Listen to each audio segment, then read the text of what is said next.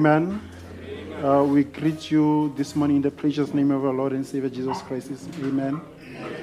It's once more a privilege for me to come before you, just to come and share a few words with you. Without going further, I would like us, if we can just open the Word of God. As we know, the pastor is not here, so it has just fallen on me this morning to come and just step on the gap, amen. And then I hope that God will come and bless you, and then be able to speak with you. As you know, I may not know what is it that you need, but you normally will get what you expect. If you expect more from God, He's going to give you more. And whatever you may need, He's able to provide. Amen. So that is why this morning, as we're going to speak, open His Word, we're just going to look at Him to come and speak to us. You must just don't see me, but see beyond me so that you can be able to connect with Him. Because I'm just a vessel that will be here to come and connect you with Him, because He is the main person here. I am just here as just a body that He's going to use. Amen. And then if you will just open your heart and then look unto Him, He'll be here to touch you. Amen. And then also to bless you. So we can just open our Bibles on John, the first John, and then just read a few verses there. We're just going to read a couple of scriptures. Amen. We'll read from 1 John 1 until 14. As you can see, we're going to read the same scriptures that we read the last time I was here. That means we're just going to continue with the last message that we had. I think if some remember the last 4 weeks ago, we had the message on the word bride. Amen. So, and then we showed you that you, as the church, you are His bride. But not only are you His bride, but you are the word bride. Because He was the word, just like it will be said, John will tell us, He was the word, in the beginning it was the word. Yes. And the word was with God, and that word was God. So everything, we've shown you that you were the attribute, God's thought, that is expressed in this age. Amen. So we're just going to continue with that same thought. Amen. So if we have found our scriptures, we'll read from 1 John. It says, in the beginning was the Word was with God, and the Word was God. The same was in the beginning with God. All things were made by Him, and without Him was not anything made that was made. In Him was life, and the life was the light of men. And the light shineth in darkness, and the darkness comprehended it not. There was a man sent from God whose name was John. The same came for a witness, to bear witness of that light, that all men through him might believe. He, John, he was not that light, but was sent to bear witness of that light. That light was the true light which lighted every man that cometh into the world. He was in the world, and the world was made by him, but the world knew him not. He came unto his own, and his own received him not. But as many as received him, to them he gave power to become the sons of God, even them that believe on his name, which were born not of blood, nor of the will of flesh, nor of the will of man, but of God. And the Word was made flesh and dwelt among us, and we beheld his glory, the glory as of the only begotten of the Father, full of grace and truth. Amen. And then we can also open Romans 7 and also read from verse 1 to 6.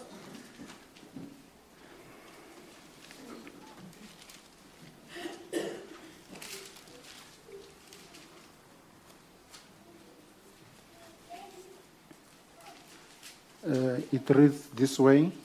Know ye not, brethren, for I speak to them that know the law, how that the law had dominion over a man as long as he liveth. For the woman which had a husband is bound by the law to her husband, so long as he liveth. But if the husband be dead, she is loosed from the law of her husband. So then, if while her husband liveth she be married to another man, she shall be called an adulteress.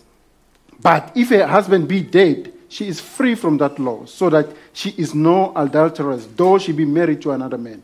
Wherefore, my brethren, you also are become dead to the law by the body of Christ, that you should be married to another, even to him who is raised from the dead, that we should bring forth fruit unto God. For when we were in flesh, the motions of sins which were by the law did work in our members to bring forth fruit unto death. But now we are delivered from the law, that being dead wherein we were held, that we should serve in the newness of the Spirit and in the oldness of the letter, and not in the oldness of the letter. Amen. So I will just ask to go just to the next chapter. And then I will read Romans 8, verse 19. Amen.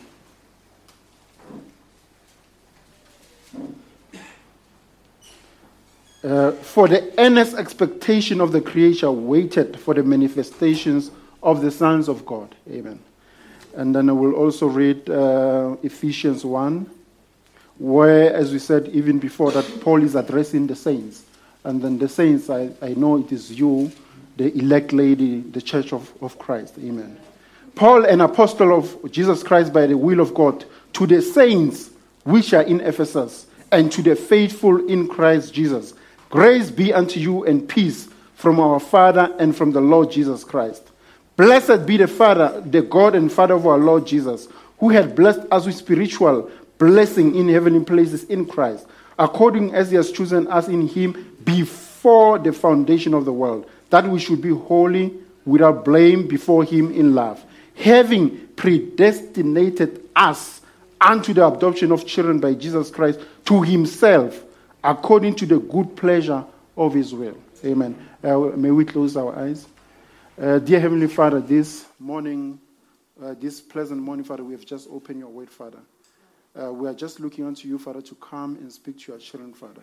May you please come, Father, circumcise my lips, Father, so that whatever comes out of my lips, Father, may be just a word of encouragement, word of blessing, word that will entrench them in the faith, Father. And then, Father, may you please also circumcise their ears, Father, that they may be able to receive the word that's going to come forth, Father, that it may be of benefit to them, Father, so that when they come out of here, Father, they may be renewed, Father, strengthened and fortified. Because we know, Father, we are not fighting against flesh and blood, but we are fighting against spiritual principalities, Father. And, Father, for us to be able to overcome this battle, Father, there's no one, Father, except you, Father, who must come and fight this battle for us, Father. Fight this battle for us, in us, Father, so that, Father, we may be able to overcome the evil one, Father. Because the word teaches us, Father, that for each and everything that was made, it was made through you, Father. Even the devil, Father, we know, Father, he is a creation, Father. He is just not even powerful enough to fight you. That is why, Father, when there was a mutiny in heaven, you could not even go down and fight him, Father. Michael had to come in your state to fight him, Father. And Michael, being the archangel that was there in heaven, Father, he came and defeated the evil one, Father, kicked him down here to heaven, to earth, Father, where even for today, Father, he's still hiding, Father. But we know, Father, that you, Father, as long as we are with you, Father, we the inhabitants of this earth, where the devil has fallen, Father, we as your children, Father, as you are the gene that was in you before the foundation of the world, Father, we have the same power, the same mind, the same desire. We have the same, Father, commission, Father, to be able to fight him, Father. And we know, Father, that as long as we are with you, you are with us, Father, leading our army, the army of the saints, the army of the elect lady, Father. We will be able to defeat this evil one, Father. That is why, Father, here you are children, Father, in front of me, Father. I do not know what is it that they need, Father. Maria, Father, may you please come and touch each and every one of them, Father, so that when they come out of here, they say, wasn't it nice when you speak to them, just like those men who were going to Emmaus, Father? Wasn't it nice when you touch our heart, Father? May you please touch them, Father. Make them a new creatures, Father. Fortify them, strengthen them, Father, in the battle that is raging here on earth, Father. We pray, believe in the name of our Lord and Savior Jesus Christ. Amen. You can have your seats. Amen. Amen. Like I said, we're going to continue with the same message that we had before. The reason is because I think maybe we can go a little bit further, and then if we go further, we may try to extract some things and learn a bit more. Amen. So before we go on, we will just recap a little bit on what we spoke about the last time, so that those who were not here the other time, 4 weeks ago, when I preached this message, they may all be aligned with us, and then they will know where we are, so that they may be able to move with us. Amen. So as you remember, last week we read, we got our a topic from the spoken word, things that are to be. Now, this message was preached by Brother Branham in 1965, December 5, 1965. And then if you realize, he's talking about things that are to be. And then here he was talking about the word bride. That means the word bride is something that even in our days is supposed to be here. It is one of the things that are supposed to be. Amen. You are supposed to be here as this word bride. Now, before going further, I will want us to just open that quotation again, if the brother can help us there. Things that are to be, that was preached 1965, December 65/1205. And then we'll read the same, we will read the same paragraph that Brother Branham, that we read, and it's a quotation from Brother Branham. Amen. Now he says, now we are those attributes of God. Now if we are those attributes of God, we cannot live by creeds. We cannot live by denominationalism. We must live by the word. Because the bride is part of the bridegroom, like any wife is part of a husband. Therefore, we must be the word bride. And what is the word bride? Now here he comes and starts explaining what the word bride is. He says, it is the manifestation of the hour. It's like I was trying to say just now. That means it's a manifestation, it is a revelation of something that is happening presently. It is not something that's happened before. That means the word bride, it is something that's supposed to be here in our age. Amen. In our time. There should be somebody that we can point to and say that person is the word bride. So it is a manifestation of this hour, the bride. And not a creed or denomination. Now, as we know, Brother Branham in his message he has been against denominations. Because you remember how the denomination came about. That we can go to Luther. When Luther came as a reformer, he preached to the saints that he was supposed to preach to during his time. But when he left, those people left the message that Luther preached. And then they became a denomination. And they became what we call the present Lutheran Church.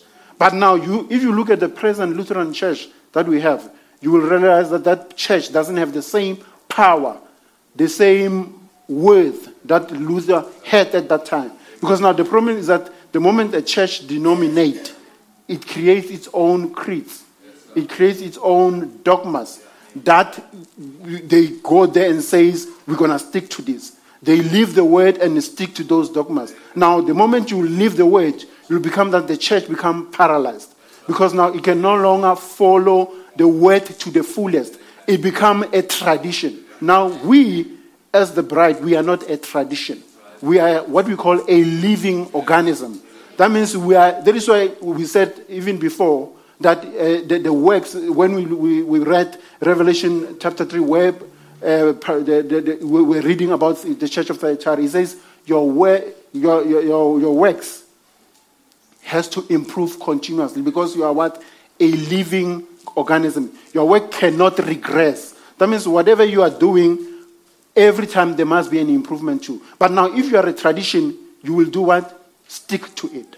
When God moves, you'll find that you will not be able to move with him because you are what? Sticking to your own dogmas. What you've been taught. Now you find that even, I think you know this, that normally with them, when it comes to baptism, they will go baptized in the name of the Father and Son and the Holy Ghost. But you know that the Father, Son, and the Holy Ghost is not a name.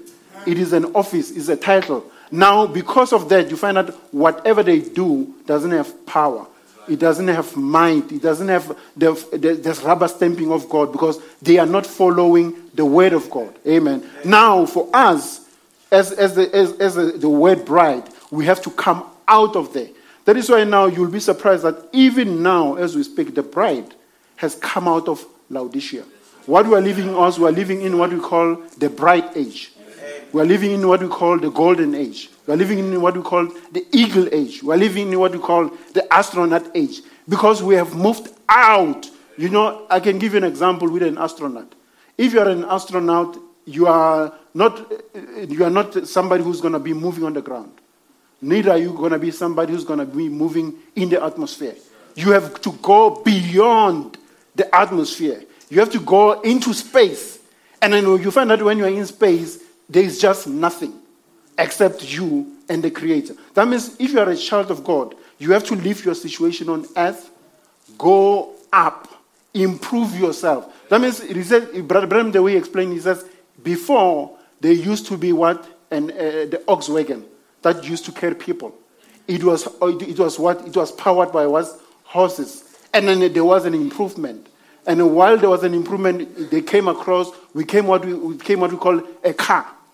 A car, it was still the same horsepower, but multiplied 100-fold than the horsepower that found in a horse. Now you can see there was what? An improvement. That means it was an improvement from what? From what Luther brought, an improvement from what John Wesley brought. It was an improvement from what also the Pentecostal brought. That means we had to go a step further. Now he said, from the cars, we got and there was the Wright brothers.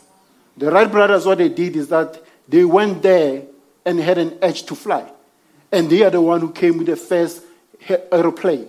Now, for you to fly, to come from the position of being a car to a position of being an aeroplane, now those horsepowers has to be multiplied also 100-fold as well. Because the same power that you're using to drive here is not the same power that you can use to fly up there. Amen. So that is the improvement that the bride has to go through. So you can see that the word bride is not stagnant. It is a living organism.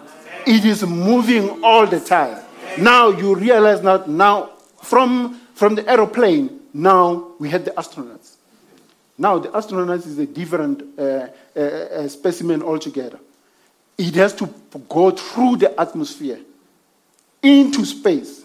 Now you realize that when it goes through the atmosphere into space, it has to go through the sound barrier. Now, if you take an ordinary aeroplane, if it has to go through the sound barrier, it will shut. Now, a spaceship has to be made in a certain way. It has to be fortified in a certain way. That is why this word bride is also made in a special way. It is fortified in a special way. This word bride, you will find that it is Christ himself. Because for you to fly there, you need a special power. You need God himself to be the one who's going to take you there. Now, when it goes through that space, there, when it goes there, you'll find that when it reaches that sound barrier, there will be fire. When it goes into space. Now, that is what happens to a child of God, that when he has to go to space, there must be a fire of God, the Holy Spirit, that must come and cleanse you. That means for you to go to live this earth, to go into space, you have to leave your old self and become a new creature there on space. Amen. So that is why we say also the bride is living in what? The astronaut age. It is not like an ordinary person driving a car. He's not like an ordinary pilot flying an aeroplane. He's an astronaut flying a spaceship, whereby when he reaches space, it is just him and him alone. If you go to space, you'll find that there won't be much. But when you are here on Earth driving a car, there are lots of traffic. You'll be meeting a lot of challenges. But when you grow spiritually, you are able to overcome those challenges.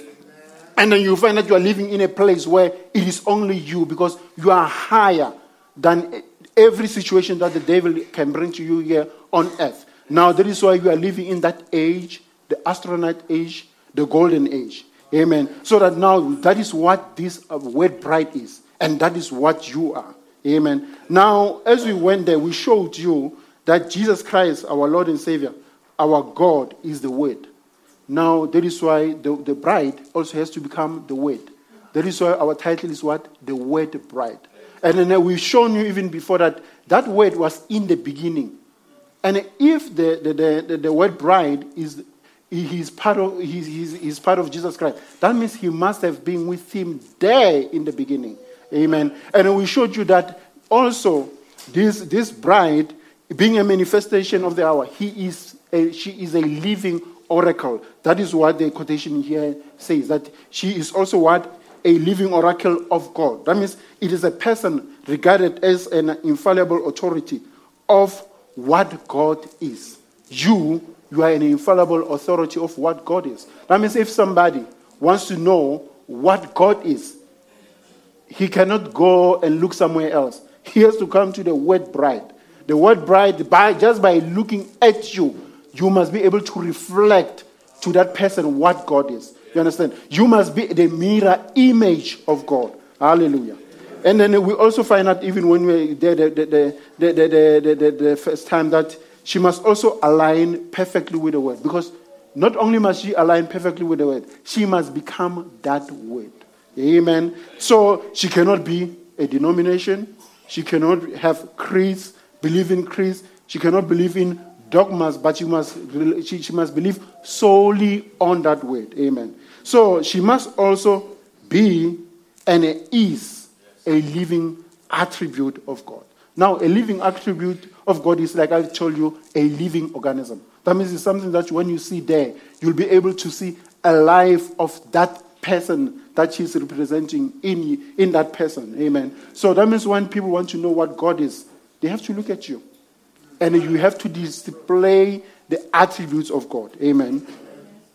So now we say that the word bride, because of the fact that she was in the beginning with God, that means she must be part and parcel of God. She must be the attribute of God. That means the thought of God. She must be a gene of God. That means the very essence of what is God. This word bride must be it. That is why the word of God says, don't you know that ye are gods? Amen. Yes, because you come from who? From God. So what you are? You are amateur gods. Because you come from the main God, God the Almighty. Amen. So now we showed you that the reason why this attribute came about is that God wanted to display himself. The El Elah, Elohim, the all-sufficient, omnisufficient, present, omnipresent, omnipotent God wanted to display some of his attributes. Now, in the beginning, you find out God was alone. He was Elohim, the self-existing one. Now, because being self-alone, he had a desire for him to be worshipped. You understand? He had a desire to be worshipped, and he had an attribute of worship in him. He had an attribute to be a savior. He had an attribute to be a healer. But how can you heal? How can you save? How can you redeem when you are alone? That means somebody had to fall. That is how we people came into being.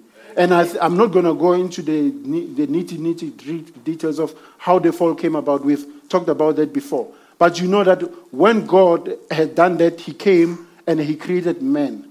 And when he created man, he created him in his own image. And then the man that he created first, that was in the image of God, it was a spirit man. Because the word teaches us God is what? He is a spirit. Now, he has to form somebody in his image. That person had to be a spirit man. Now, being a spirit man, this man, remember God, when God created man, that was the last creation that he created. That means the man was the pinnacle of God's creation.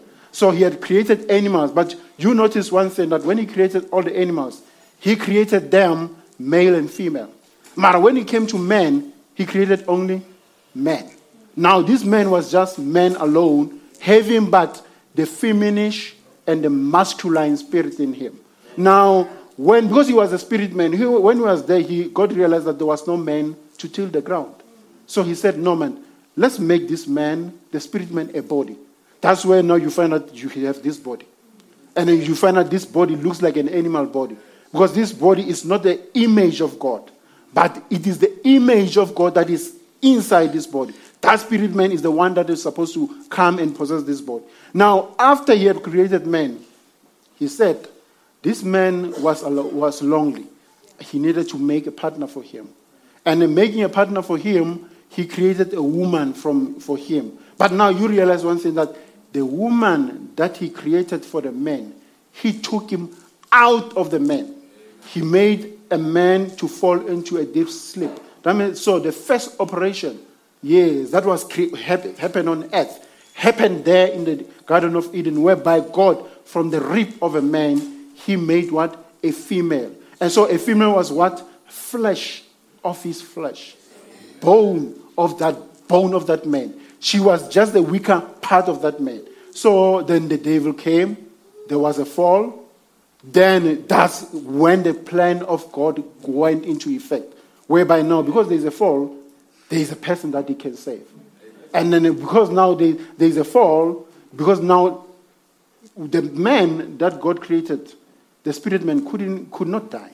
But the moment there was a sin brought with it death.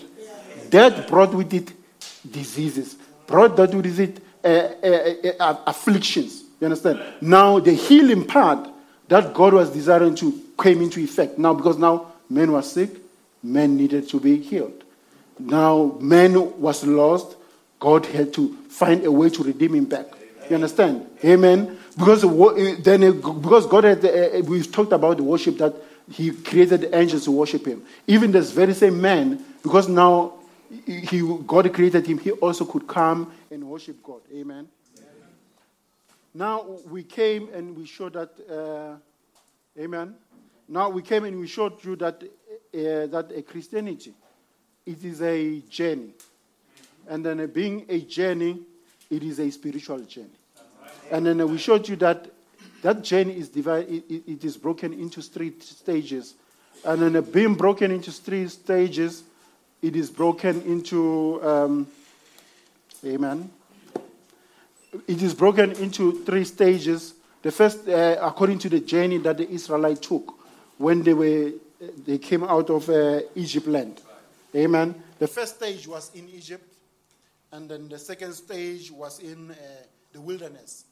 And then the third stage was in Canaan land. But one thing for sure, which is a desire of every person, a desire of every Israelite, was to find themselves where? In that promised land. Because God promised the promised land for the Israelite. But spiritually, the promised land was also was supposed to be a place that for also the wed bride. Amen. So we showed you also that this wed bride. So we showed you also that this wed bride also had to go through 3 stages of when she was converting. Because remember, she had fallen. Now, if you're fallen, you need to come when you want to go back to Christ, you need to come repent and then be baptized in the name of the Lord Jesus Christ. And when you are baptized in the name of Jesus Christ, that means you will go through the stages of justification, sanctification, and baptism of the Holy Ghost. Now, we showed you the last time that the word bride, because he has gone through all these 3 stages, he has the baptism of the Holy Ghost. He is found in what? Canaan land. Because now you remember, in Canaan land, that is where Caleb and Joshua, who had another spirit. Remember, of the 12 spies, the others said we could not go into the land. Because in that land there are giants. In that land there are giants that could come devour us. The people that are living there, we cannot overcome them. But Caleb and Joshua had another spirit. That means they had another belief that because this promise, it was God's promise. They are not the one who's going to fight the battle. God is going to fight that battle for them. So they were saying, we can go there, we can defeat them, we can overcome them. But because of what these other 10 did, who did not believe what the word of God, and then now Israel believed the story of the 10 people, those 10 spies. So as a result, they could not enter into the promised land. But Joshua and Caleb, of the 2 million that left Egypt, those are the only 2 who managed to go through. Amen. Of all of their generation, because the rest, because of their unbelief, had to die there in the wilderness. You see now, unbelief brings death. Now, for you to be able to go into life, you have to believe the word of God to the fullest. That is why the word bride believes the word of God to the fullest. And she is an epitome, an example of that word. Now, when they went into the Canaan land, that is where you find that the Israelites there had to share their inheritance. That means their inheritance was not in Egypt. Their inheritance was not in the wilderness. But their inheritance was in the promised land. That is why even our patriarch Abraham, when God took him out of Mesopotamia, he had to go where? To the promised land. Because that was a land that was promised for him and his generation. Now, the reason I say even the believer in our day, he wants to find himself in the promised land is because we, as much as the Israelites, are the seed of Abraham. We spiritually are the seed of Abraham. And where our patriarch is, that is where we want to find ourselves. Now you find that Abraham, when he was in the promised land, that is where God blessed him. Amen. Even the Israelites, when they are in the promised land, Canaan land, that is when they get all the full benefits. That is where they can claim a mountain and say, this is my place. And then because that is their promised place. Amen. So now we say that they had to go through these three stages: Egypt, wilderness, promised land, which mirrors the three stages that the believer had to go through when he repents: justification, sanctification, and baptism of the Holy Ghost. But now you remember now that in the last day, we have a prophet. The prophet has taught us that there is a first pool, second pool, third pool. Now you realize that the first pool is in Egypt, it mirrors Egypt. The second pool mirrors the wilderness. The third pool mirrors the promised land. Because unless you have the baptism of the Holy Ghost, unless you have faith, perfect love, you can never have the third pool. That is why you find that only people who goes into the promised land can lay possession of the third pool, can claim possession of the seventh seal. Because the fulfillment of the seventh seal is in the Canaan land, is in the promised land. Now you see these three stages. That is why I say spiritually, that is where we want to be, in the promised land. Amen. Now, as we go along, you will find that you will agree that the promised land is the goal of every believer. Amen. The goal of every believer is to have the baptism of the Holy Ghost, have the third pool, and have the seventh seal. Because remember, the seventh seal is the one that gives you what?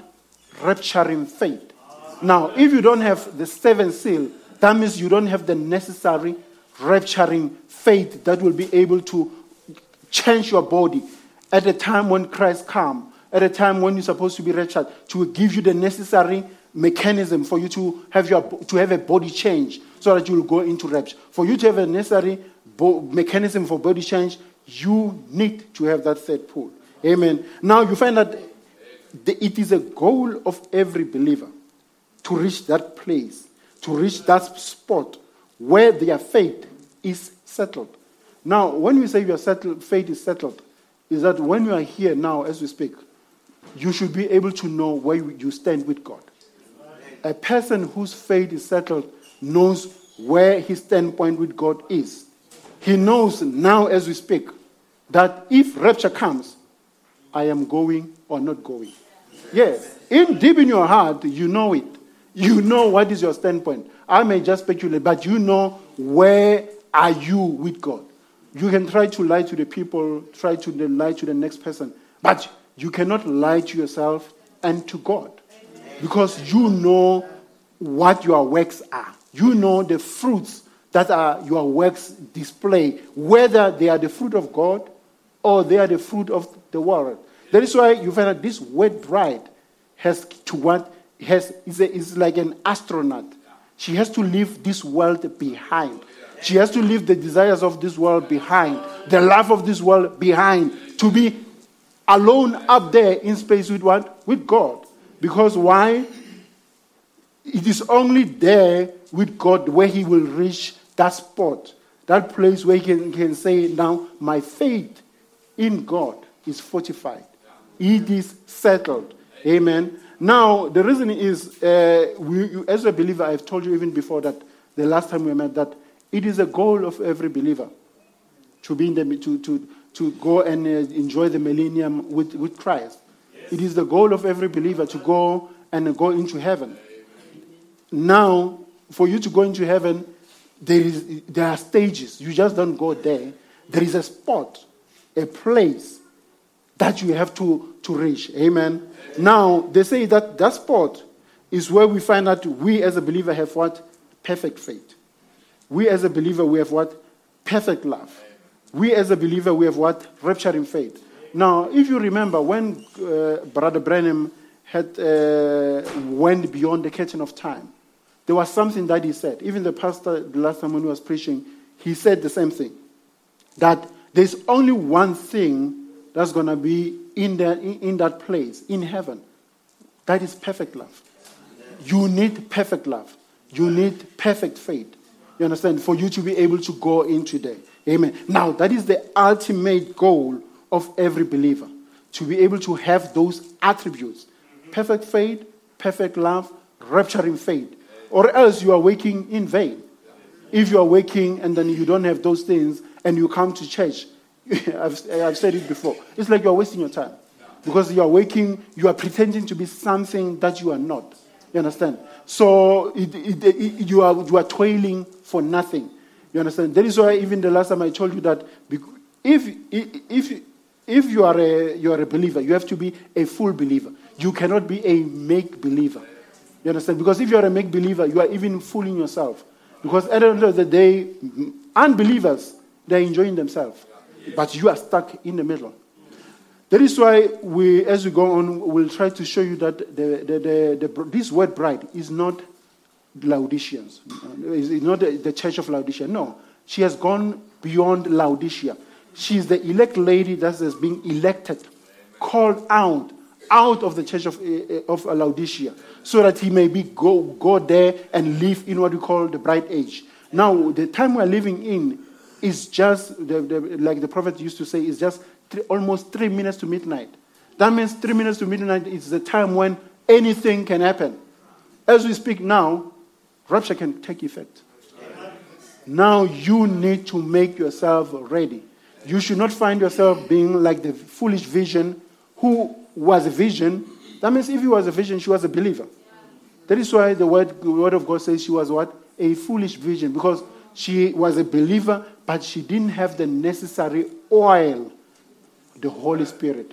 She didn't have the necessary oil, which you get through the baptism of the Holy Ghost, for her to be what? To go into the supper, the wedding supper with the bridegroom. You understand? So you need to make sure that you get those. That is why even in the Easter messages, in the Easter conference that we had, Brother Dioka, when he was praying about the Holy Ghost. Because the Holy Ghost is the ultimate thing that a believer needs. You understand? The Holy Ghost is a guide. The Holy Ghost is a leader. That is why the Word of God says, I will not leave you alone, but I will give you a comforter. I will give you a guide to lead you into all things. Remember, that is why we say it is Father, Son, and the Holy Ghost.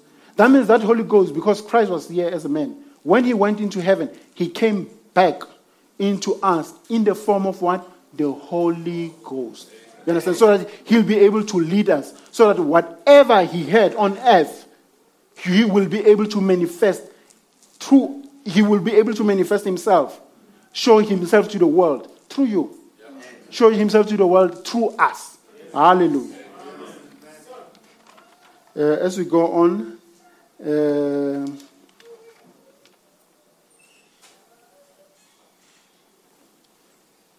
so now we say now we want to reach that place. And then we have read a scripture here, Romans 8, verse 19, where he says, the earnest expectation of the creature waited for the manifestation of the Son of God. Now, for us, as we go on, I will want us to read a quotation from Adoption, the number 4, that was preached in 1960, 05-22, in the evening. We'll read from paragraph 80 to paragraph 85. As the brother will try to get it for us.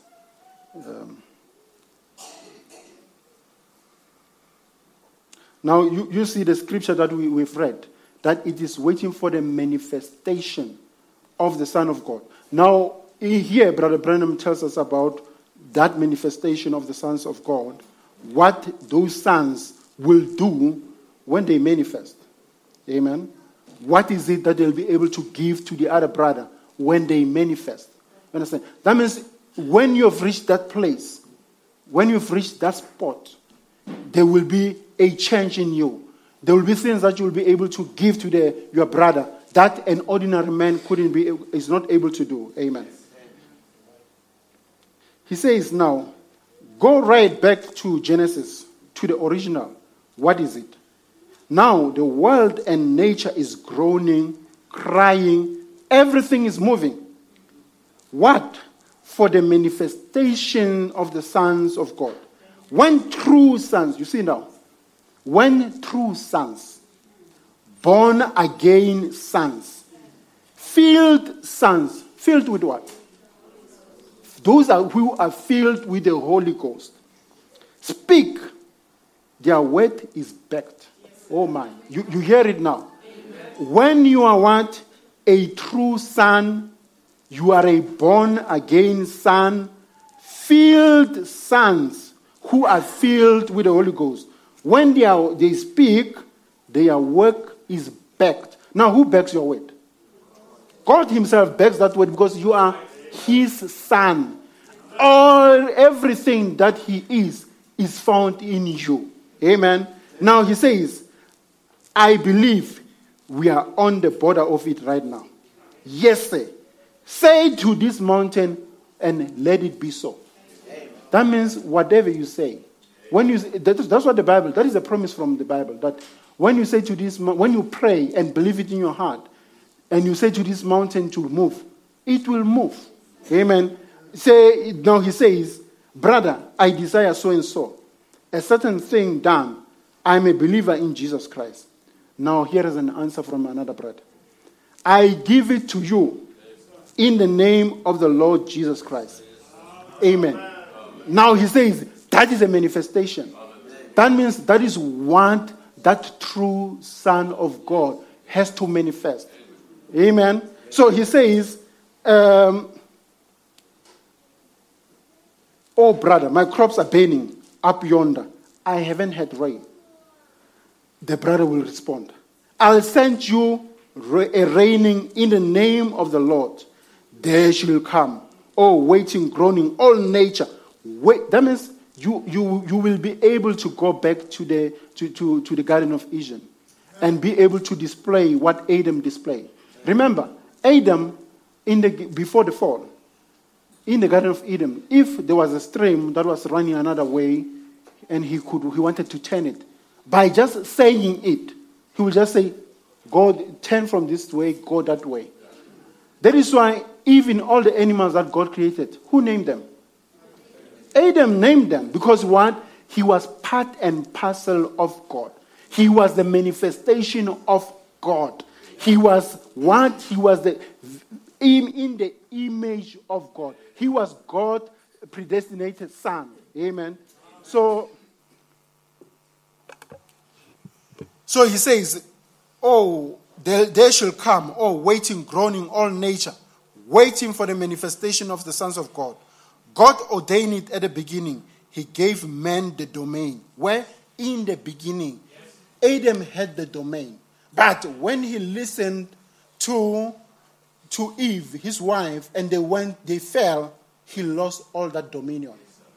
You understand? Now, the sons of God, when they manifest through second Adam, who is Christ, they'll have to have that dominion back. Amen. So he says, if your brother is there and doesn't have rain, his crops are drying, by just saying the word, you will be able to give that brother rain. If the brother is sick, by just saying it, be healed, your brother will be able to have a healing. You understand? Because why? You will be a son of God manifesting God's attribute in you. Amen. Now, as we go on, we'll just take an illustration with Elijah. How many knows Elijah? Now, Elijah, when he came, it was at a time when Ahab was the king. Now, according to the Bible, in 1 Kings chapter 16, Ahab did so much evil in the eyes of the Lord, more than any other king before him. Now, because of that, Elijah was very angry. Now, he went to Ahab. If we can just open 1 Kings, just to read it, so that you will see the manifestation of the sons of God, what they can do.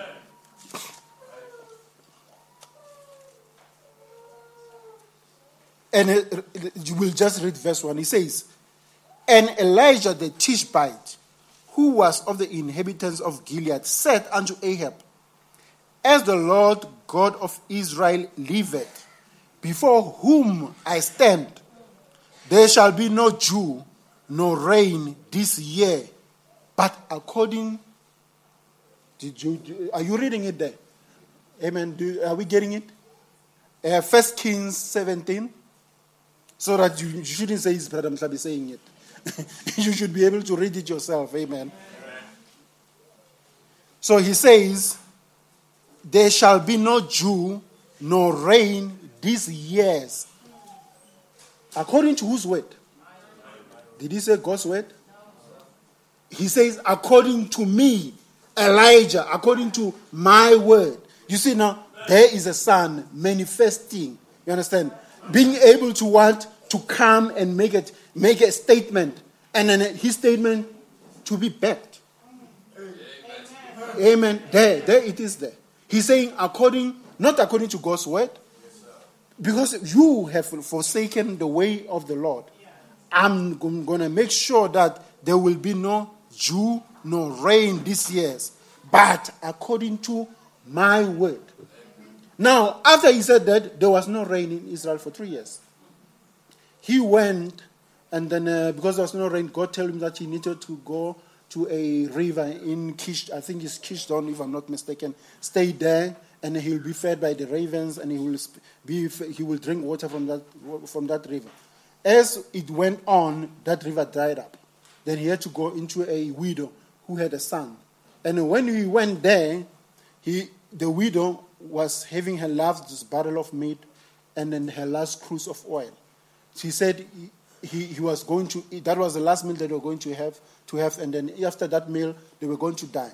Now Elijah, being the servant of God, said, "Give me first that meal, then you will see that the meal, the barrel of meal, and the cruse of oil will never run dry." You understand? As you go, you will see that whatever the bride says, you must do. We will go there and you will see why. Because even with Jesus, it was the same thing. Whatever he said, and people had to do. And because Jesus is in the bride, that means the same thing had to apply to the bride. That is why we say it is the manifestations of the sons of God, whereby your word is not just word alone, it is backed by heaven. Amen. So now, to show that he was even a servant of God, he stayed some time with that lady, and the son of that lady fell ill, died. Then Elijah, being a servant of God, could raise up the son from the dead, could call unto God. He didn't have a vision. He just called unto God to say, "This woman has treated your servant well. Please do not take the life of his son just because of her sins. Forgive her. And as a result, raise up this son." And even that day, after that day, when the son rose up, that woman was a convert. Amen. Now, you'll find that Elijah was a manifested son of God. But now you will realize one thing, that you cannot give what you do not have. Amen. That is why Elijah could give life to that child because he had the life of God in him. Amen. You understand? So now the thing is, Elijah had something in him. He had something supernatural. He had God himself in him. That is why he could raise up that boy. Amen. Now that is why he was able to manifest that supernatural. And that action of Elijah was the action of the word bride. Amen. Now, last week I had a conversation with a pastor, so he sent me a message. Now, in this message, it was talking about mental health awareness for doctors. Now, it says that it showed the doctors wearing what they call happy socks. I think the brothers know what is happy socks. These multi-colored, brightly colored socks. So to display that Friday last week, that it was the mental health awareness for doctors. Do you get it? Not for patients, but for doctors. Mental health awareness for doctors. Now, the theme of that message was, you are your own first patient. The doctor is his own first patient. You get it? That means a doctor, before he treats you, he must have treated himself. I'll give you an example. If you have depression, I don't think it will be fun for you to go there and be treated by a depressed doctor. Now, instead of you getting treatment now, you find out you are actually sharing problems. You are telling him his problem. He's telling you, hey, brother, life is tough. You know, even myself now as we speak, now you find out now, instead of you getting treatment, you are comforting each other. No. That is why now we say the doctor is what? His first patient. Your mental health is critical for that. And the message also said the mental health of a doctor is critical for those that he cares for. Because the doctor needs to be in a good state of mind to be able to treat you. A doctor can't be depressed and treat depression. He needs to be treated first before he can come and treat other people of depression. You get it? Now, that is why I say you cannot give what you don't have. You cannot go to a doctor being depressed and then look for hope when the doctor himself is hopeless.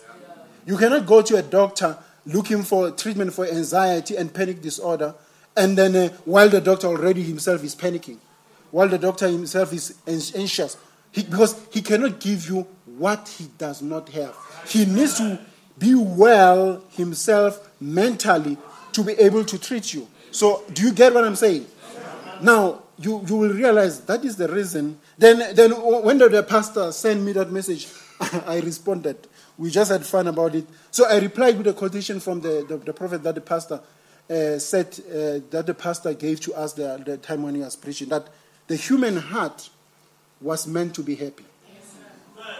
That there must be no depression, there must be no neurosis, there must be no panic attack.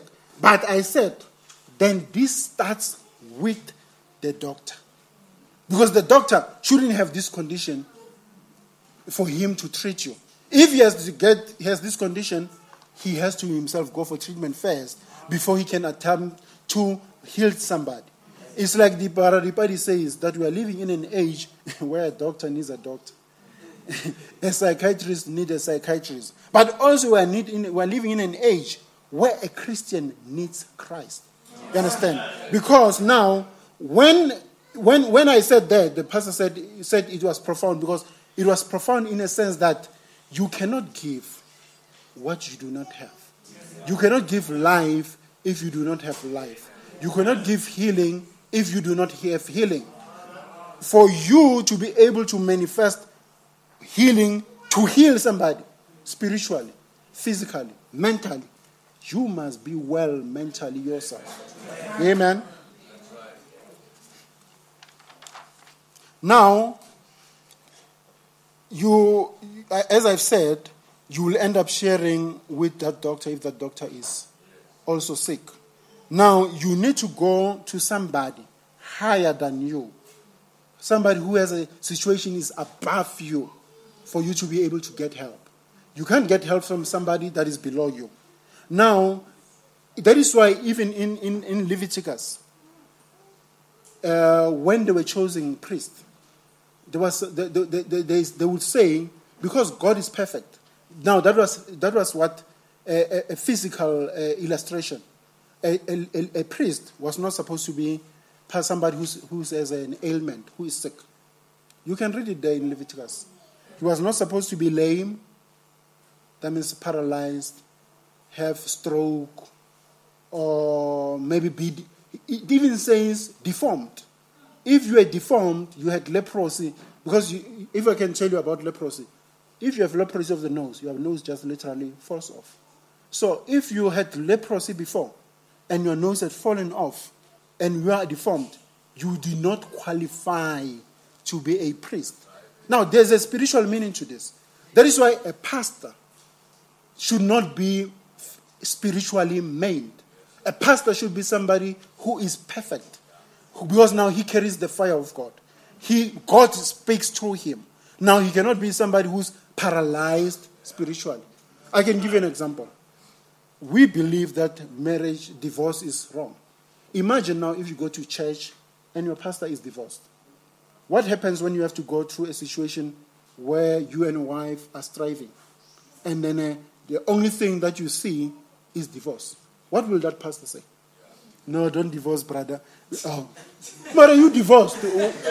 Why do you say I must stay in this marriage, which is so unhappy, which is so unhealthy, while you left yours? No, you see, my brother, my situation was different. How different? You see, now you'll find that you will have a church of lame people, a church of ill people, whereby some things will be swept under the ground because the pastor cannot deal with them because he is spiritually maimed. He is spiritually deformed. You understand? That is why now, if you want to be healed spiritually, physically, mentally, otherwise, you need to find somebody who is higher than you. Somebody of a higher spiritual standing than you. You understand? Somebody who, if you say, me and my wife are fighting, he is a rock that is standing there with his family, that can give you as a guidance, say, no, brother, you see, I'm the example. I also went through this. This is how I overcame it. You understand? Because that person is not physically or spiritually maimed. Now you see it now. You need to find somebody who is higher than you. Somebody who is a source of hope, peace, joy, and happiness, and health. You understand? Now, this you find that is types a real Christian. Understand? Because a Christian must be a source of hope where there is hopelessness. He must be a source of light where there is darkness. He must be a source of health where there is diseases and affliction. He must be a source of joy and happiness when there is darkness, gloom, and strife. You understand? That is a Christian. Now, these attributes, this is the attribute of the word bride. That is the attribute that the word bride must display. Amen. Now, you can never, ever give something that you don't have, or else your word will not be backed. That is why we say the manifested sons, their word is backed by heaven. Their word is backed by God himself. Why? Because in them there is purity. They are pure. They have given themselves to the Lord, fully to the Lord. Amen. Now, you need to go to somebody higher than you. Now, somebody who has more higher qualities than you. Now, for a Christian, that person is Christ, the hope of glory. That person is Christ, the rock that is higher than us. That means when we have strife, when we have a situation that we can't handle, we know that if we go to Christ, if we go to God himself, our situation will be taken care of. Amen. Now, if the situation is bad, there is no hope, death is at the door. If you read John, he says, then Jesus came. Why did Jesus came in that place? It's because Jesus was the source of light. Jesus was the source of life. That is what John 1 teaches us, that he was the light of men. He was the life and the light of men. Amen. So where there was death, darkness, that's when Jesus needed to step in. That's when Christ needed to step in. That's when a believer has to move back and let God take an effect. Let God carry him. Remember the story of the just I did forgot me. It's a sense. What did they call it? It just left my mind now. It is a saying. It shows a person that was walking and he was having problems. Now he realized that when he was walking, when he was having problems, instead of there were 4 steps, it was him and Christ walking. Then when he reaches a place where he had problems, it was only 2 footsteps. And he was surprised that why are there only 2 footsteps? Why? Because Christ is supposed to be with me. Where is Christ when I needed him? Now Christ says, that is when I carried you. You see, you need somebody who can carry you through every situation that you might be going through. Amen. Now that person is what? Christ. Now what happened is that the word of God says, when you are with Jesus Christ, whatever he says, you do. Whatever he tells you, you do. And this thing applies also to the word pride. If you're a person, you don't have Christ, and a person who's the word pride speaks to you, whatever he tells you, you must do. Because he says, I've made some pastors, I've made some prophets, some apostles, some teachers, some evangelists. You see, those people are the one who will speak to you what God wants. You see, because now he says, whatever they say, you must do. Amen. Now, he says, whatever he says, you must do. Now, if you are looking for if you are looking for healing, whatever these people tell you, you must do. If you are looking for salvation of your children, whatever they say, you must do. Remember the story of Hetty Wright. She was never disappointed. And then you will never either be disappointed. Because Brother Branham says, I give you what? Salvation of your children. Just for believing what God had done through me. Whatever he says, you must do. You understand? And you too, whatever situation you might be going through, if you go to him and do each and everything he says, you will not be disappointed. Amen. Now, you might find that also, even if your dad is at the door, and then the doctor says, we are going to switch the machines. The only thing you have to say is to listen to what your pastor will say. Don't listen to the doctors. Believe what is in your doctor. Remember the last time I read your quotation, that the pastors are the people who are actually looking after your soul, that you should give respect to, listen to, because the angel of God is speaking through them. Now you need to respect them, give them honor, listen, and appreciate them, because God speaks to you through them. Hallelujah. So now, we say that when Jesus came, now I'll give you an illustration of the story of Lazarus so that you may understand this point. Now, Lazarus, as we know, Jesus loved Lazarus very much. And then it came to pass that while he was away, Lazarus fell ill. And it fell ill to the extent that he died. Now, then that is why then when you read John 11, verse 17, he says, then when Jesus came, you see when he comes, his body was laying in the grave 4 days already.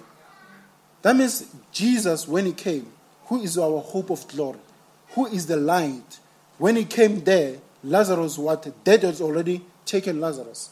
There was dead, darkness, there was sadness in the house of Lazarus. Because Lazarus was what? Dead. But Jesus came. Now, when he came, there must be a change in situation. Yes. Jesus cannot come and your situation remains the same. Amen. When he comes, he must effect a change in your life. Amen. Amen. Now, he came and then he ushered in light.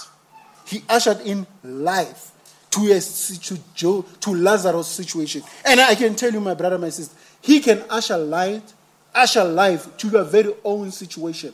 I do not think that your situation is as gloomy, as dark, as difficult as Lazarus' situation.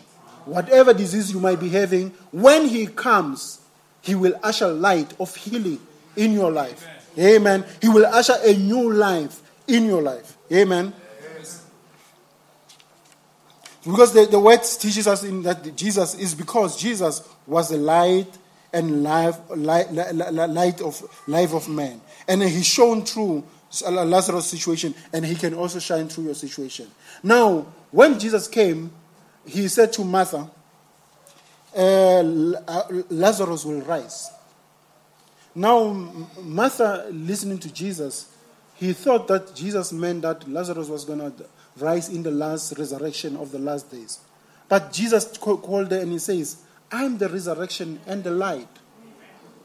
If I say Lazarus will rise now, Lazarus will rise. Amen. So when he came, he says, then Martha, after he realized what Jesus has said, he says, even now, whatsoever thou wilt ask of God, God will give it to thee. You see, whatever he will ask Jesus, whatever he will ask about Lazarus' situation, God was going to be able to grant him to him. Amen. So Jesus went there, Martha went before him and called Mary.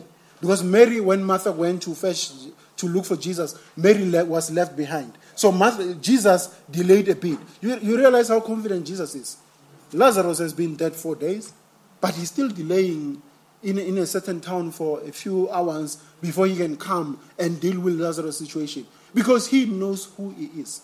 He knows what he has. Now, when he came there, he says, he just went there. Lazarus was dead. That means when Lazarus was dead, that means worms were already crawling out of... in that day, they didn't have mortuaries. They didn't have refrigerators. They did not bury their dead on the ground. They actually used to use a cave to bury them. Now, you can imagine, if it's a cave, anything that is dead, the fleas are able to get in there, do whatever they do. Now, there were worms crawling out of Lazarus' body. There was a stench even coming out of that grave. But that did not deter Jesus. That was nothing to Jesus. When he came, he just said, Lazarus, come forth. He said, I am the resurrection and the life. That means he had all the resurrection power, the quickening power to bring new life into Lazarus' life. And Lazarus, they say when he came out, the napkin was still on his face. He was still wrapped in those white clothes.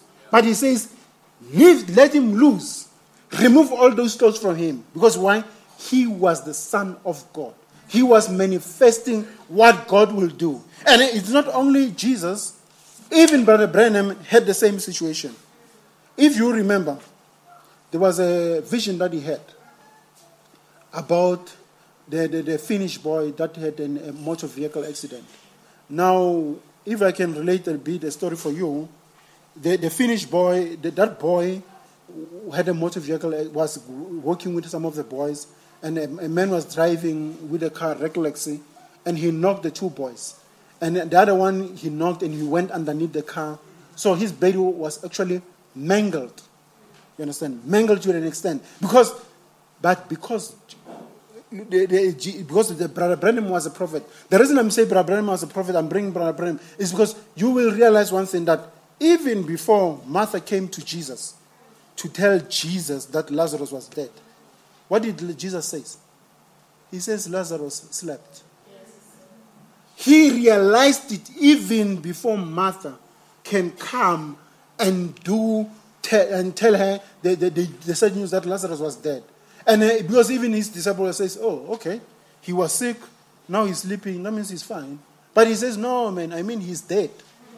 You understand? Because as a prophet, Jesus was as a prophet, he could see it. Even Brother Branham could see the death of a Finnish boy 2 years before it happened. 2 years, actually, before it happened. He saw it in a vision.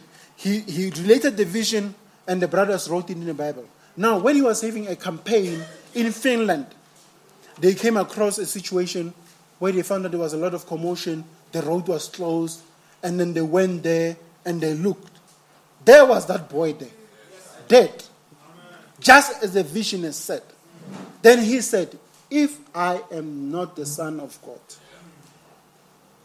if I am the Son of God, when I pray for this boy to rise up, because he had seen it, he was the manifested Son of God. He was the word bride. When he said it, he said a little prayer. Now, you will realize one thing with Brother Benny, if you've read the spoken word, if you've listened to the tape. When the angel of the Lord came in the message, he will say, please, silent, be reverent. The angel of the Lord is here. Something will take hold of him. He will not pray a big prayer, a long prayer. No. He'll just say, you sister, you are sister who and who. You are from Colorado. You are coming here. You have a problem with a breast tumor. Is that right? Is what I'm saying to you right? And the sister will say, amen, prophet, it's the truth. When he said it, he says, do you believe that I'm the servant of the Lord? And the woman will say yes. And he says, go well, you are healed. Not a long prayer. Because why? God is with him. Now, in the same situation, when he met that Finnish boy, he went there, looked. He could not recall at the time. Brother Moore, who was with him, went there, came back crying. Brother Lindsay, who was there, also went there, because that is how bad that boy was. Then he went there also, and he initially did not want to go.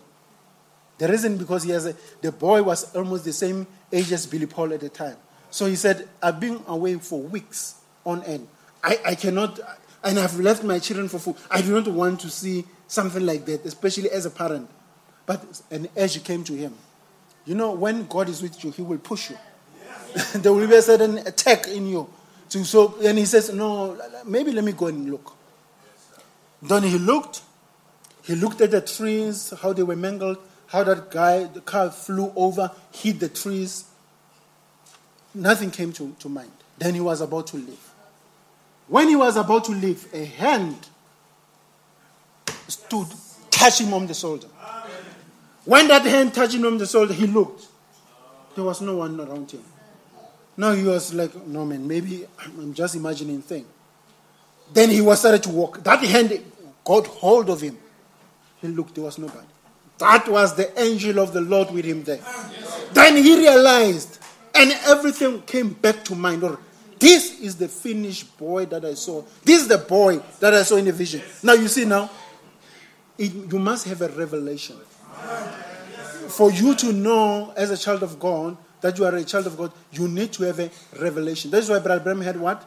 A vision first. A revelation first of what was going to happen. Now, when that Finnish boy, when that vision came back to him, he cleared everybody. He says, everybody, clear out. Now you will see God in action. If I am not the servant of the Lord, when I pray for this boy, he will not rise up. Then you people from Finland, you can chase me out of Finland. That is how confident he was. Sometimes when he prays, he will tell the people, if whatever I'm going to say doesn't come true, then let the death strike me here on the pulpit. That's how he was confident with God. That is how confident the word bride is with God. With how God can use him. Now, when he went there, he prayed. That boy, remember, it was an accident. The boys, when the car came, they were trying to run in different direction. When he prayed for that boy stood. You know what he did? He continued running. That boy had to run. He just stood up, life back in his body, ran, as if the accident had never happened before. Now a mangled body, tongue sticking out, eye pop out.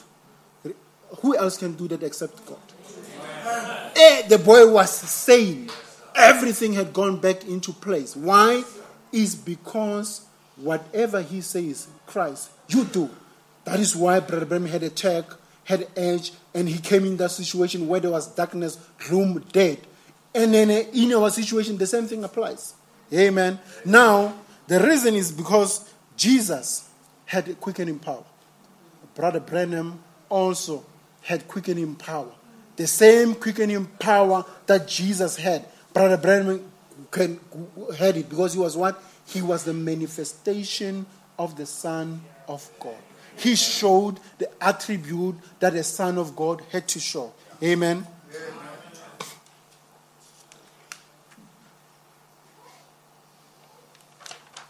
Amen.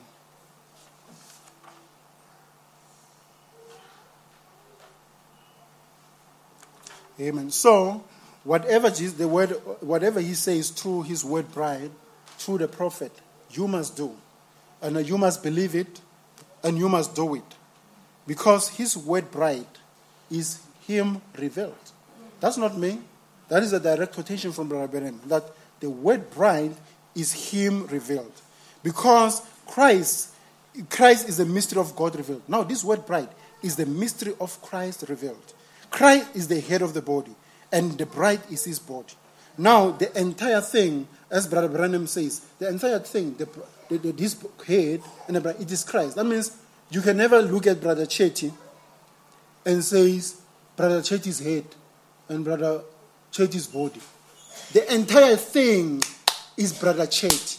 Now, I can give you an illustration that if Brother Borrero one day is at home and a brother comes to him and says, Brother Borrero, I came here to report a case. Then Brother Borrero will ask, a case against who? And he says, I'm reporting a case against your finger. Does that make sense? No, it does not make sense. And he comes and he says, while we were at church, your finger came and he poked me in the eye. And he's reporting the same finger to Brother Borrero. Does it make sense? I think Brother Borrero will be puzzled. How, brother? You mean my finger? You see, he will say, my finger. Because the finger, the leg, is part and parcel of Brother Borrero's head. So, even we, as his church, being his body, we are part and parcel of Christ. The whole thing is Christ. Amen. So, you see now, as a result, that finger cannot have an impulse on its own. It cannot go there without Brother Borrero controlling in with his brain, go there, poke somebody, without Brother Borrero having action. The moment that happens, we have a condition for that. Yes, it's a condition because your finger is doing something amen, that is not supposed to do. Yes, we have a condition, we call it akathisia in medical terms, whereby a person will be having tremor and the brain cannot control it. We have another condition, we call it Parkinson's disease. It's almost the same tremor. Now, with akathisia, it normally happens with children when they have what we call rheumatic heart disease, whereby it will affect the brain and affect the nerves, and they will have this sinusoidal, dancing-like movement without them controlling it. It's a condition. Because in a normal person, it can never happen that a leg can kick you and I say, hey, my friend, that's my leg. But I don't know what happened to this leg. This leg is just acting on its own. I don't understand. Because why? That leg is you. So you as a bride, you are Christ. Do you get it now? The entire thing, the entire body is Christ. Christ being the head of that body makes the whole body Christ. Hallelujah. So I want us to read a quotation just to emphasize that. From the spoken word is the rising of the sun. Paragraph 111. And he says, is the rising of the sun, preached in 1965, April the 18th. He says, and as he, that means he's Christ, being the groom, the bride has to come forth because it's part of him. It can only be the manifestation of the fulfilling of all the revelation any others have spoken of this bride. You understand? If it can only manifest, that means this bride can only be a revelation of all the promises that are there in the Bible. This bride cannot be anything else. That is why he says, when you pray to the people, they will recover. It is a promise. The bride must be able to do that. He says when somebody is lost, you can pray for them and that person will be saved. It's a promise. It's there in the Bible. So he says, it does something. If it does something different from the groom, you see, what the groom is what? Christ. It is not the bride. You understand? because she is flesh of his flesh, bone of his bone. That bride is life of his life. Then it went further and he says, that bride, it is power of his power. You get it now? Then no, that's my point there. And he says, she is him. You see now, the entire thing is Christ. This bride is what? It is Christ. Amen. As a man and woman are one, a woman is taken from his side. She in taking the spirit, the feminine spirit from him, the flesh from his side made both mechanics and dynamics the wife. You see, now when Brother Branham talks about the mechanics and the dynamics, he gives an example of a car. That if you have a car, you have the car, you have the engine, you have the gasoline in there. Those are the mechanics of the car. But he says for the car to move, that car has to have the dynamics, which is a spark. That means when you turn the car on, you spark it on. Then that gasoline goes into fire. And the power that is in that gasoline goes and it moves that car. He says now, the mechanics is the Word of God. And he says the dynamics is the Holy Spirit. That means the Holy Spirit must give power to the Word of God for it to work. Amen. Now that is why he says this wife is made both mechanics and dynamics. You understand? He has both the Word and the Holy Spirit to give her what? This resurrection power, quickening power that Christ himself has. The spirit of him and the flesh of him put it together and made mechanics and dynamics. And I will jump to paragraph 113. And he says, until that church, that bride, becomes both dynamics and mechanics, and the Spirit of God that moved him to do the things that he did, if he hit on 16 cylinders, so will the bride. You see now, 16 cylinders, he gives you now the analogy of a car. That if a car is 16 cylinders, when you ignite a spark, that car must move. The bride also must move. Amen. For he said, he that believeth on me, that is John 14 verse 12, the works that I do shall he do also. Isn't it that so? Now, if you are his bride, the works that he did, you too, you must be able to do the same works. Amen. I'll give him a charge of my dynamics, my spirit, amen, in his mechanics, and the world will not be able to withstand it. And I'll raise him up at the last day. And that is the Easter magic. The dynamics and the mechanics together. Now, the mechanics without the dynamics, it is no good. Neither is the dynamics without the mechanics. So you get it now. Amen. So now you realize that the word bride, she is him. That is what it says there. That the word bride, she is him. I don't know if people were here when the brother, Pastor Madiba, preached that the same, almost the same mention on the dynamics and mechanics. He said, we are him.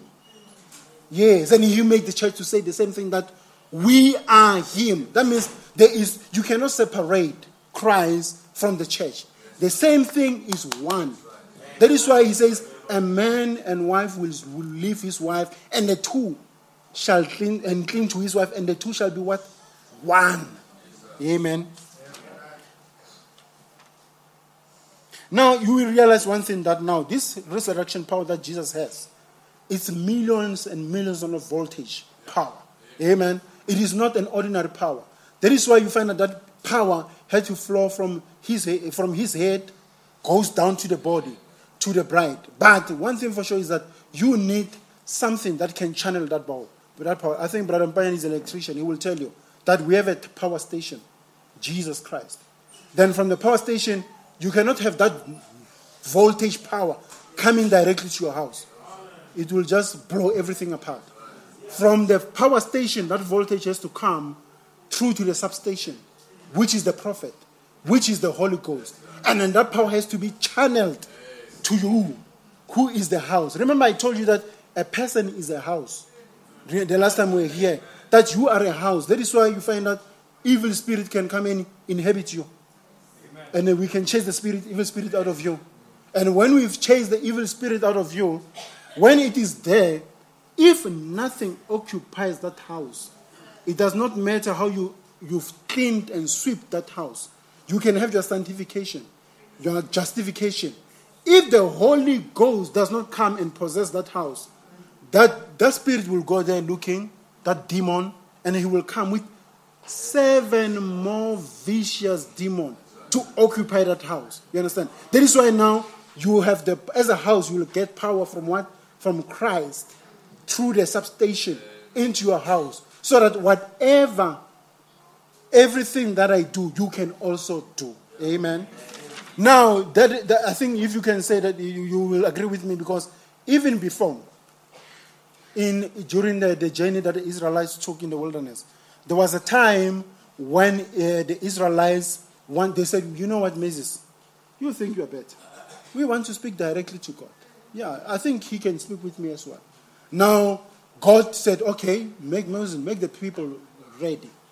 Then he came on Mount Sinai. There was rumbling and trembling. The people who were there, because it was millions of voltage of power, they were so afraid, and they asked Moses, no, Moses, we apologize. As from now, may you just speak to this God, and then you come and relay the message to us, because we cannot handle it. You understand? That is why even you need something to channel that power into you. Amen. And then nowadays, those people are what? Are the prophets. Then because our prophet William Marion Branham is gone, what did he say? We have the Joshuas. We have the Holy Spirit channeling the same power. You understand? We don't need a new prophet. Everything that needed, all the mysteries that is in this book, through the prophet William Marion Branham, it has been fulfilled. It has been laid bare. The only thing that is happening is for the bride to come and go out in rapture. No other discernments, no other false prophet, no other antichrist, no, because no other anointed ones in the end times. No, the prophet William Marion Branham is the last prophet. From there, we go into what? Millennium. That's all. Hallelujah. Amen. Now, you will realize that one thing, I see time is running away from me. You will realize that, we will realize that now, when Jesus came, died on the cross, actually, that's when the resurrection power was shared between all the saints. Because at that time, he defeated the trinity of the devil, that is death, hell, and the grave. How did he do that? When he died, the devil thought he had him. He had him cornered. But he says, the word of God teaches us that his spirit went to God. Then his body remained in the soul. And his body remained in the grave. And his soul went into prison to speak, to preach to those souls that were in prison, those ones who could not be forgiven. During that time when he did that, he went into hell. And he went there, took the keys of death and hell, took them away from the devil. So that is why now that resurrection power, we have it. That is why death and hell has no effect on the child of God, because he has the same resurrection power. The same spirit that quickened Jesus. If that spirit is in you, that spirit will be able to quicken your mortal bodies. Amen. So now, Christ now has conquered the enemy. He, Christ, being the true Trinity of God. Now he has the key of death and hell. Amen. There is a quotation that we can read quickly. It is also on the same spoken word. It's the rising of the sun, paragraph 51. Now, to just illustrate you, the trinity of devil, death, hell, and the grave. For Satan is the author of death. He's the possessor of hell and also the grave. The trinity of the Satan being caused by one thing, that is death. Death, you go at the grave, being a sinner, you go to hell. All the very one thing, the trinity of Satan, which was dead, that held men in captivity all these years. But now, the true trinity of God, being one manifested in Christ, who was live and had broke the seals and conquered the enemy and rose up and the one true and living God. He says, I'm he that was dead. I'm alive forevermore. And I have what? The keys of death and hell. Amen. Now, as we are about to close now, you will realize that this word bride has many virtues. I don't think we'll have time to go through this, but I will just talk to you a bit. Maybe we'll continue with it another time. One of the virtues, which is the basic and fundamental virtues that the bride has, is faith. Now, you'll find that faith, as Brother Branham says, he says works is faith expressed. What does that mean? It means that your way, by the works that you do, you express the faith that you have in Christ. You understand? That is why works is faith expressed. But now, if you go there and read James and go there and read Romans, there's a way James says it. He says, Abraham, our patriarch, his works, people could see the works of faith in Abraham. But that is why he says he was justified by works. But Paul comes and says, no, what God sees was that Abraham was justified by faith, because when God looked at Abraham, he saw his faith in Abraham. But when men looked at Abraham, they saw the works of that faith. And even now, with the word Christ, you must display the works of faith. That is why you must manifest. And another thing that you will realize is that faith is a revelation. As much as works is faith expressed, faith is also a revelation. That is why you don't, by your works, do not save you. It is grace that saves you.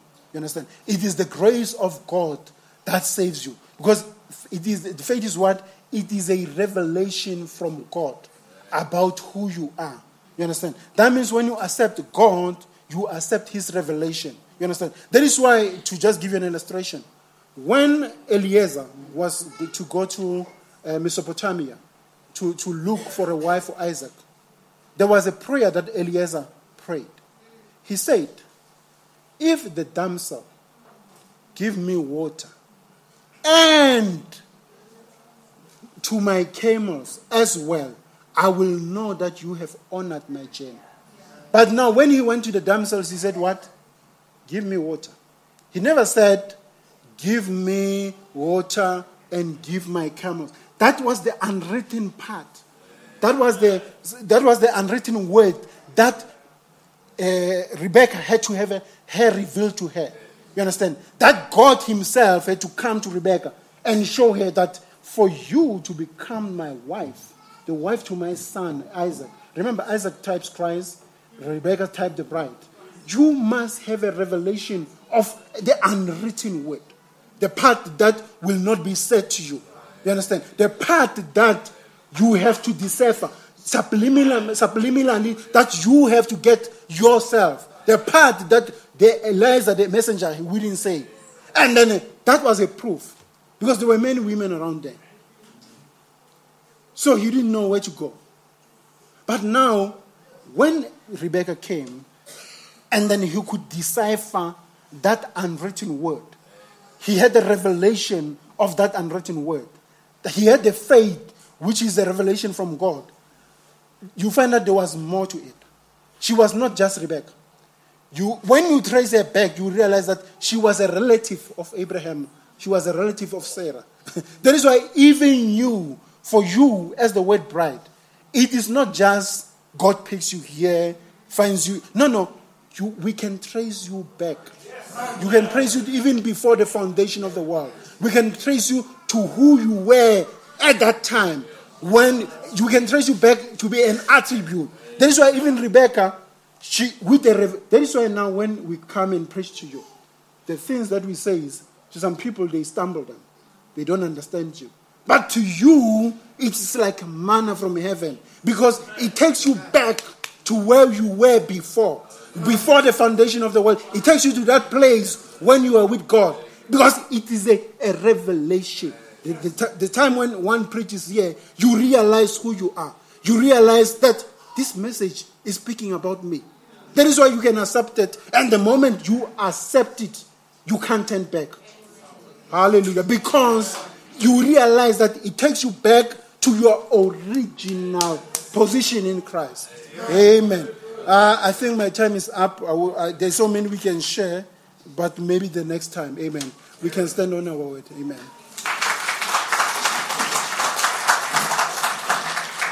We can just sing a worshiping song. Amen.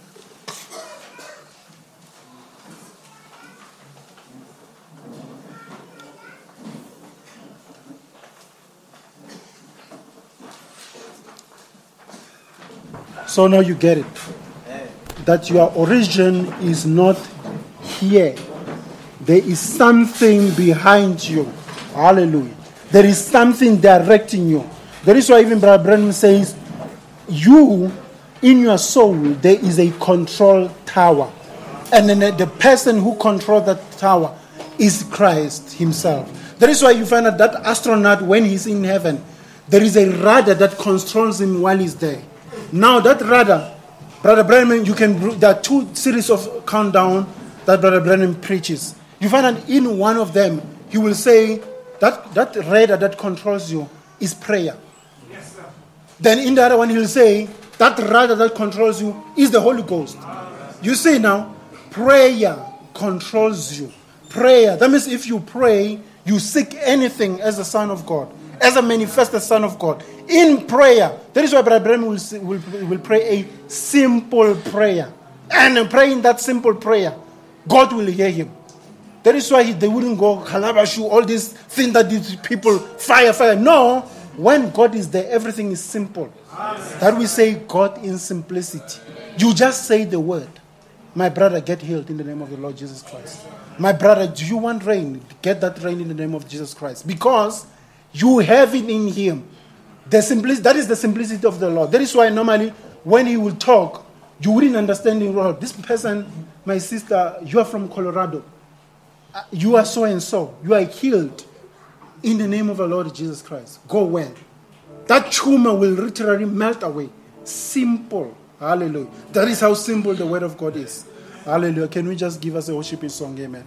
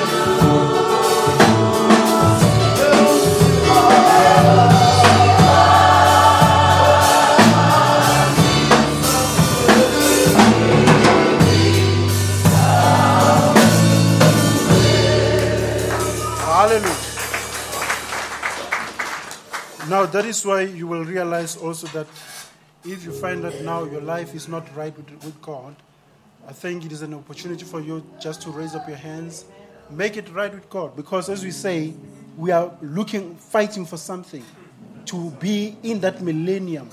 And we saw the characteristics, we saw the traits of the people who are supposed to be there. But one thing that I can tell you is that it does not matter where you are in the journey.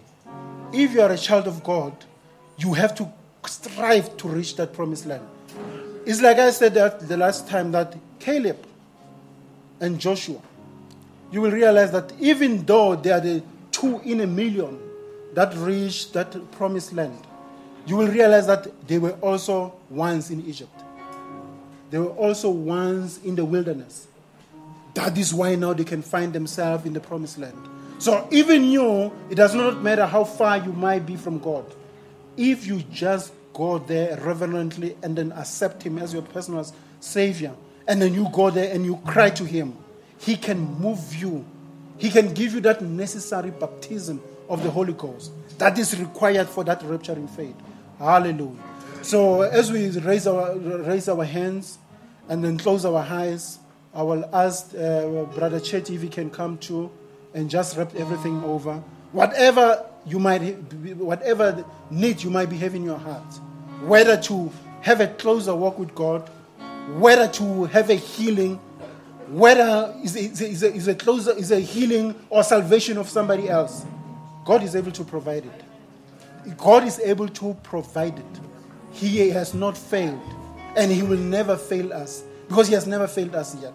Hallelujah. Amen. As we just sing another worshiping song slowly, Brother Chad will come and then wrap everything in the word of prayer. Hallelujah.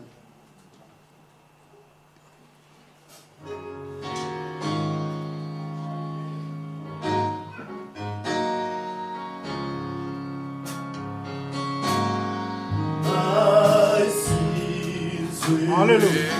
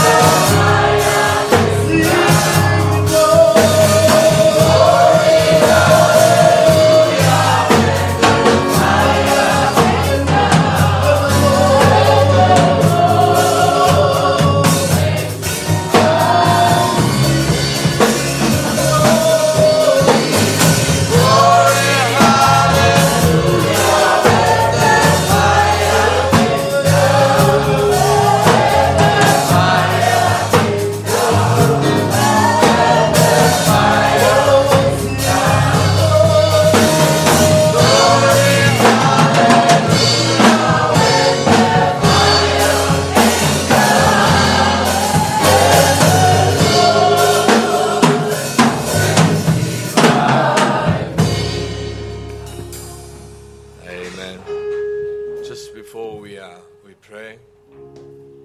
Just before we pick our hands up, amen. We just want to thank the Lord this morning, amen. We as a bride, as the children of Christ, amen. No wonder the prophet had said, when you come into the church of God, he said, be reverent, amen. He said, don't let those children run around, and don't let them make noise, and don't push around, amen. He said, we don't eat there, we don't do things, amen. We treat it as a sanctuary. The reason why he said that, amen, he said, because he said the New Testament preacher will be a prophet, amen. And we realized there's just so much of even deception that had even moved through the message, that we realized that how loosely, amen, the spoken word has been portrayed, amen. And you just find believers moving around saying that I'll speak the word, and I'll speak the word, and I'll speak the word, amen. And not realizing, amen, if they had that spoken word, amen, even while they're on their way to church, amen, there would be so much of disasters, because they get so angry, amen, at the driver before them, amen, and just have thoughts, amen. But not realizing, amen, that we had a Moses on the scene, amen. And when we watch and we see Moses, amen, even in the Bible, amen, it was very dramatic, amen. It was there, him standing alone, amen, and just opening up the Red Sea, amen, and calling the plagues, amen, in a massive big drama displayed, amen. And we find our prophet doing the same thing. But when you look down in the scriptures, amen, and you find Joshua, amen, amen, it was a whole different scene, amen. It wasn't a big drama, amen. It was action, amen. Joshua had to actually go into amen, the river, amen, and get into the river and walk into the river, amen, and then it dried up, amen. And we find out we as the sons of God manifested in this hour deal, amen. We under the same anointing, amen. Hallelujah. Coming back to the faith, coming back to our dominion, amen. We stand like Adam this morning, amen. We might not say this is an elephant. We might not say this is a giraffe. We might not say, amen, this is a snake and this is a serpent, amen. But under the anointing of the word of God this morning, as we realize the word being ministered, amen, under the simplicity, it addressed the serpent, amen. It called out sin. It identified problems in our lives, amen. It identified situations, amen. The same manifested sons coming back to the Adamic condition, amen. Being gods over the situation, amen. The Bible never called us to be gods over our brother, gods over our sister. We find that moving in the message, amen. People want to be worshipped, amen. But the Bible says you'll be God over Pharaoh, amen. Amen. You'll be back in your position, amen. When Satan was once your servant, amen. The angels were your servants, amen. But we fell under, amen, because of sin. But through the spoken word of God, through the revelation of God, through that third pool, through that seventh seal mystery, amen, giving us a title deed this morning, amen. Many of us, amen, have been convicted this morning by the spoken word of God, realizing that we're not in our position, amen. Hallelujah. But you have to realize, amen, for you to chase and get rid of the squatter in your land. Hallelujah. Amen. It's senseless you just having the title deed, amen, and sitting back, amen. You have to take the title deed this morning and go over to the squatter there in the corner that's claiming your land, amen. Hallelujah. And you have to prophesy, amen. And you have to speak, amen. And you have to open up that title deed and show him, amen, that listen, this land belongs to me this morning, amen.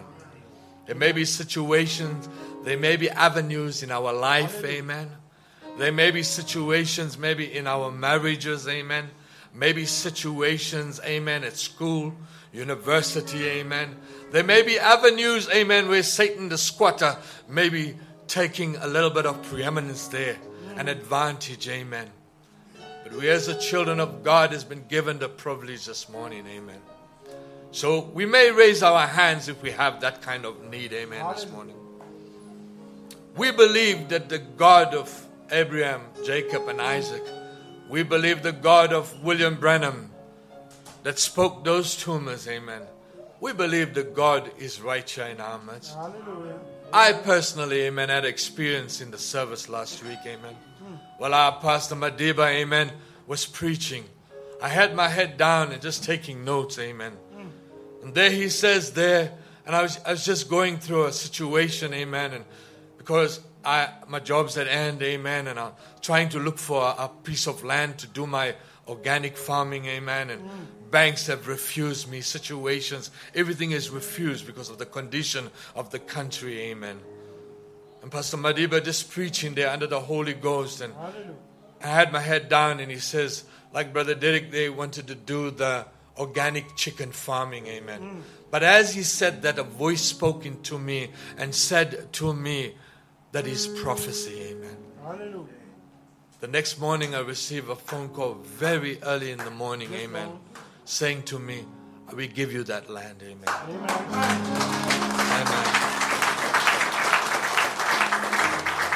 Amen. Not even rent it, amen.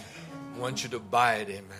We're not waiting for your banks, amen. We're going to give an opportunity, a few months to prepare yourself, but the land is yours, amen. To come and sign the papers, amen. Yes, Lord. Amen. That's the same God, amen, that we serve. Amen. Not every one of us is going to be a little William Branham, amen. As sometimes we're just portrayed, amen, that we as a sister are going to have a line outside there, and every sister is going to come and we're going to pray for them and they're going to heal. And that's what the denominations are doing, amen. And that's what sometimes in a message we get confused about, amen. But that's not our calling, amen. The one time, amen, there was a sister that phoned the prophet and said, Brother Branham, I cannot even cast out the demon, amen. Amen. And Brother Branham looked down in her life and said, Sister, that's not your position, that's not your calling. But your calling is to pray for them that cast out demons, amen. Let's find our position this morning, each and every one of us, amen, as children of God, amen. A mother in a position, amen, when Satan comes to attack a baby, amen. There's no even need sometimes to call for a pastor. She's in that position, amen. She's the Adam in her Eden, amen. She could speak to that Satan and say, Satan, you move out. I'm in my position, amen. And that baby get healed, amen. Jesus, amen, taking lunch, going to a workplace, amen. Jesus taking a pen and writing as an accountant, amen. Jesus taking a spanner, amen, opening up nuts and bolts, amen. It's not a one-man show anymore, amen. It's a multi-membered body, amen. I'll do nothing unless my Father shows me, amen. No wonder this bride of Jesus Christ, amen, is led by the Spirit of God, amen. A book of Acts being written around the world, amen. Signs and testimonies, amen. Miraculous works of God, amen. Not just in a local assembly, but worldwide, amen. So we're thankful this morning. Let us pray.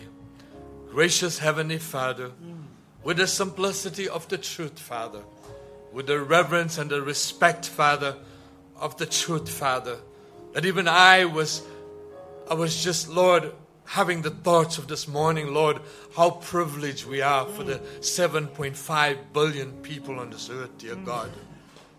And yet you got your eyes, Lord, just fixed upon the little lady, the bride of Jesus Christ, your elect lady, dear Lord Jesus. And we're so thankful, dear God, that we could be identified with the scriptures and identified with the preaching this morning, Father. You have shown kind favor unto us, dear Lord, that we walk like Ruth, dear Lord. We came out from a land that was barren, Father, but you brought us to the land of Boaz, Father. And this morning, dear Lord Jesus, you didn't just put a small portion of the barley, Father.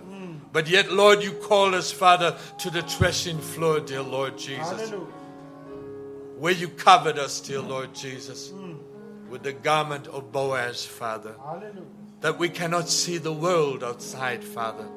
But we're so locked in, Father, with our husband, Lord, our groom, Father, that loves us so much, dear Lord. And we realize, dear God, because we are married, as the bride of Jesus Christ, Father. There's no need sometimes for us to ask the bridegroom, can we do this? Can we do that? But yet he would turn around and say to us, the field is yours. Take whatever you want. And Lord, these children of God this morning, Father, many have needs this morning, Father. And you said, seek ye first the kingdom of God. And we find out how the world and the denominations, Father, are pronouncing blessings upon the people without repentance, without a dedicated life, with sins in their life, Lord. And they're pronouncing blessings and miracles and prosperity, Father. But Lord, no wonder your prophet said, while Billy Graham could pray for thousands, I just pray for 4 and 5. Because I'll have to have the Holy Ghost to go and discern and look at the hearts and see the condition. And if there's sin there, I need to call them out and say, sister, you need to give that up first before the Lord moves. But I believe that your word has come and addressed each and every one of us as individuals this morning, Father. That is why, dear Lord, your children are in need, Father. And we speak under the authority of the Holy Ghost, Father. That if Satan's bothering, Lord, one of them this morning, Lord, one of your little sheep, Father, you left the 99 to go for that little one, Father. We speak, and in the name of Jesus Christ, we cast out that serpent, Father. And we bring it to the subjection of the word of God this night. And the children, Father, that's going through traumatized oppression in school, Father, being oppressed to maybe even follow the wrong ways, Father, we speak the word under the authority of the Holy Ghost, Father, that the Holy Ghost come and, Lord, be the enforcer in their life, dear God, and give them the strength of the oppressors, Father, that they turn around 180 degrees from their sins, Father, and walk with the devil no more and walk with the Lord Jesus Christ, Father. Strengthen us, dear Lord, as brothers and sisters and husband and wives this morning, Lord, dear Lord. Take total preeminence over your children, Father. Give us victory, Lord. Your servant has spoken, Father, any day now, dear Lord. All our plans for the future, dear God, could just be all annulled and cancelled out, dear Lord, if the rapture happens, Lord, 5 minutes from now, dear God. Lord, your prophet said in 1963, dear Lord, he said, the next thing is the rapture, Father. And we have come, Lord, to an advanced stage of the shout, the voice, and the trump, Father. And we're going home now, dear Father. Prepare your children, Father. We long to be on the other side with the millennium and the Lord's Supper, Father. But some may be bound this morning, but as we have prayed, break those chains, Father, completely, dear Lord, and give them victory this morning, Lord. We claim it, we believe it, not like the denomination, Father, but in the revelation of the spoken word of the message of this hour, Father. We come by that faith, in the faith that you recognize, Father, not in the faith like how Cain came, without no blood and without life. We come with life this morning, Lord. Life of the blood of Jesus Christ, Father. We claim it, we believe it now, Lord. In the name of Jesus Christ, bless your servant, Father, that had preached faithfully and fell into the channel of the Holy Ghost, Lord, and spoke the things of God that, Lord, we were in great need, Lord. The revelations were bursting, Father God. We were having such a jubilee, dear Lord. We're thankful, dear God. We're undeserving children, but we really appreciate what you have done for us this morning, dear God. Bless your servant, dear Lord, Pastor Madiba, dear God, over there, dear Lord Jesus, as you have called him. And I was just thinking, Father, this morning, what a privilege that we have as a local church, Father, that we could have the world call our pastor, Father, to address them. In so much, dear Lord, that he has to even turn down invites, Father. And yet we are representatives of that church. Father, we have a sense of pride in that we just want to say thank you, Father, for looking down upon a little church here, dear God, and recognizing the faith that comes from each and every believer. We appreciate that, Father. May you bless us for the week. Each and every child, each and every brother, and each and every sister, dear God. Take them, Father. Give them the strength to overcome, dear Father. Lord, and this lady who's here, dear God. Give them the strength, Father, dear Lord, to overcome the oppressor. We pray and we believe and we trust in the mighty name of Jesus Christ. Amen. Amen.